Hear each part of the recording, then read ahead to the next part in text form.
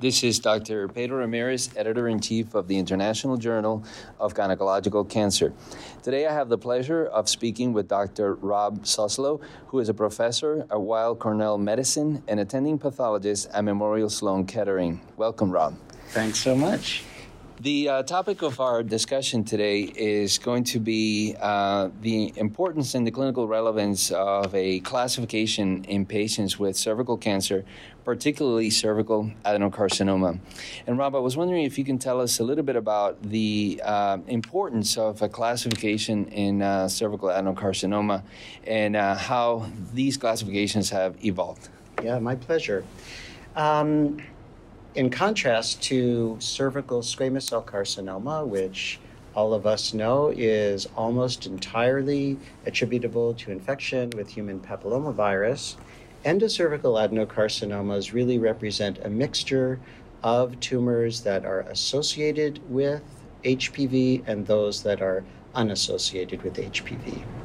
Previous classifications proposed by the World Health Organization have largely ignored this really crucial aspect regarding endocervical adenocarcinomas.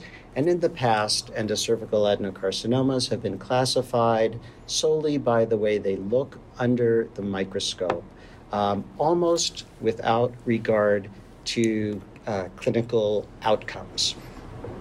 Therefore, a group of international pathologists from 7 countries convened to study 400 endocervical adenocarcinomas, obviously from around the world, with the aim of creating a classification system that was clinically relevant. What we decided up front was to classify the tumors based on etiology, said in another way, classified based on the presence or absence of association with human papillomavirus. And we did the analysis using hematoxylin and eosin slides only, so standard pathological evaluation.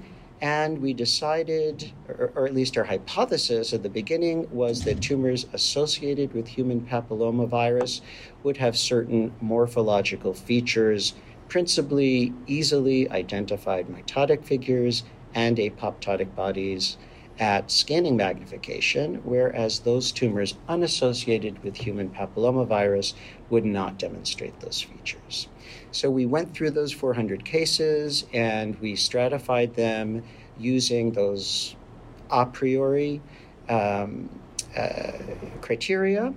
And what we found was honestly not surprising to gynecological pathologists, and that is that only 85% of endocervical adenocarcinomas are attributable to human papillomavirus, whereas 15% are not. We validated our a priori classification scheme with P16 immunohistochemistry and also with a brand new type of human papillomavirus in situ hybridization probe based on recognition of RNA from the E6 and E7 components of the HPV genome. This assay recognizes 18 different types of high-risk HPV and is very easy to interpret and far outpaces competing HPV evaluation schemes, such as the pre-existing DNA-based in situ hybridization for HPV. And we found really outstanding concordance between our morphological impression and the HPV status. For example, approximately 92% of cases that we thought were HPV related showed either P16 overexpression or easily recognizable signals with the HPV probe. And Rob, in the pathology community, having learned the results of this evaluation, moving forward, then what has been the impact in how you evaluate these tumors? Yeah. So we're really at the beginning of the story now. Obviously, it's hard to predict exactly what will happen with this classification scheme. We obviously hope that it will be incorporated into the next edition of the World Health Organization classification of gynecologic tumors, which should be published within the next 2 years. What we anticipate is that endocervical adenocarcinomas should obviously be stratified into HPV-associated and unassociated types, just as we do in the vulva and the oropharynx, where there are quite good data indicating that the HPV-associated tumors are lower clinical risk tumors and are more successfully treated with current chemotherapeutic and radiotherapeutic interventions. We still have a lot more work to do on the human papillomavirus unassociated adenocarcinomas because obviously they're much less common. We do have some, I would say, circumstantial evidence or anecdotal data that treating HPV unassociated tumors according to the current standard of care, which of course was developed with the assumption that all endocervical carcinomas were HPV associated, is probably not appropriate or at least not beneficial in patients whose tumors are unassociated with human papillomavirus. And Rob, can you tell us a little bit about the reproducibility of this application of classification? In other words, will two pathologists be able to come up with the same finding? Yeah, we do anticipate that will be the case. First of all, we designed, again, those a priori criteria to be very simple. That is, again, recognizing mitotic figures and apoptotic bodies at low power magnification, something that is very simple and really almost any pathologist with a bit of experience can do. The group from Sunnybrook and Women's Hospital in Toronto did a study looking at the reproducibility of our classification, and they found that when the question was, can you distinguish between an HPV-associated and unassociated adenocarcinoma, the kappa values were really good. And we hope that there are more reproducibility studies that come to the same conclusion. And as a follow-up to that, do you feel that such a finding and such a classification modification would impact the surveillance of patients who are diagnosed with these types of tumors, particularly obviously in very early tumors? Yeah, obviously a really important question, but also a tough one to answer. Historically, it has been very difficult to identify HPV unassociated tumors with conventional Pap testing. One of the reasons, of course, is their rarity. Another reason is that the Pap test really was designed as a screening test for HPV-associated tumors, primarily squamous cell carcinomas, not adenocarcinomas. And furthermore, the most common type of HPV-unassociated adenocarcinoma, being the so-called gastric type adenocarcinoma, does not arise in the transformation zone. Instead, in most cases, it arises in the upper endocervical canal as it transitions into the lower uterine segment, meaning that traditional Pap testing is unlikely to detect such tumors. Furthermore, many of those gastric type adenocarcinomas are extremely well differentiated, meaning that on a Pap test, tumor cells themselves may resemble benign endocervical cells. Now that we're moving to an HPV-based screening system in resource-rich countries, I think we will become even better at detecting early lesions, adenocarcinoma in situ, related to HPV infection, but this kind of screening process will miss the 15% of patients with endocervical adenocarcinoma who harbor these unusual HPV-unassociated tumors.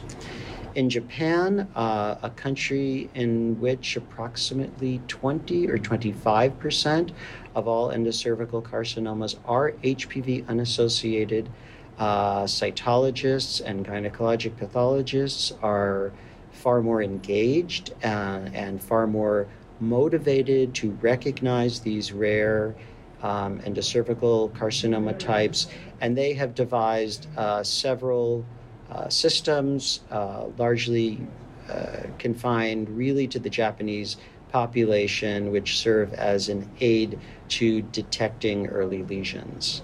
But this has really not been exported to the rest of the world. Yes, and that actually brings up a very good point with regards to integrating these testings. Obviously, a large component of the community of the readership of the journal, it's in low resource regions. Is this something that is feasible for the pathologists in those areas? Well, I hate to be pessimistic, but I think this is going to be an enormous challenge. Obviously, the most of the mortality from cervical carcinoma, almost all of it, honestly, is due to HPV-related disease. And I think if we're able to detect and intervene early in the disease process, particularly with HPV-associated tumors, we will have scored a home run. And I think that that's where all of our resources should be spent. And once we detect a decreasing frequency of invasive HPV-associated squamous and adenocarcinomas of the cervix, I think only then will it be time to really implement directed screening measures to detect HPV-unassociated adenocarcinomas. And Rob, I was wondering if you can just speak a little bit about the prognostic impact of this classification. Sure, my pleasure. Obviously, part of the exercise of distinguishing between HPV-associated and unassociated endocervical adenocarcinomas was not just validation of our methodology, but of course, we always have an eye on the patients and their outcomes.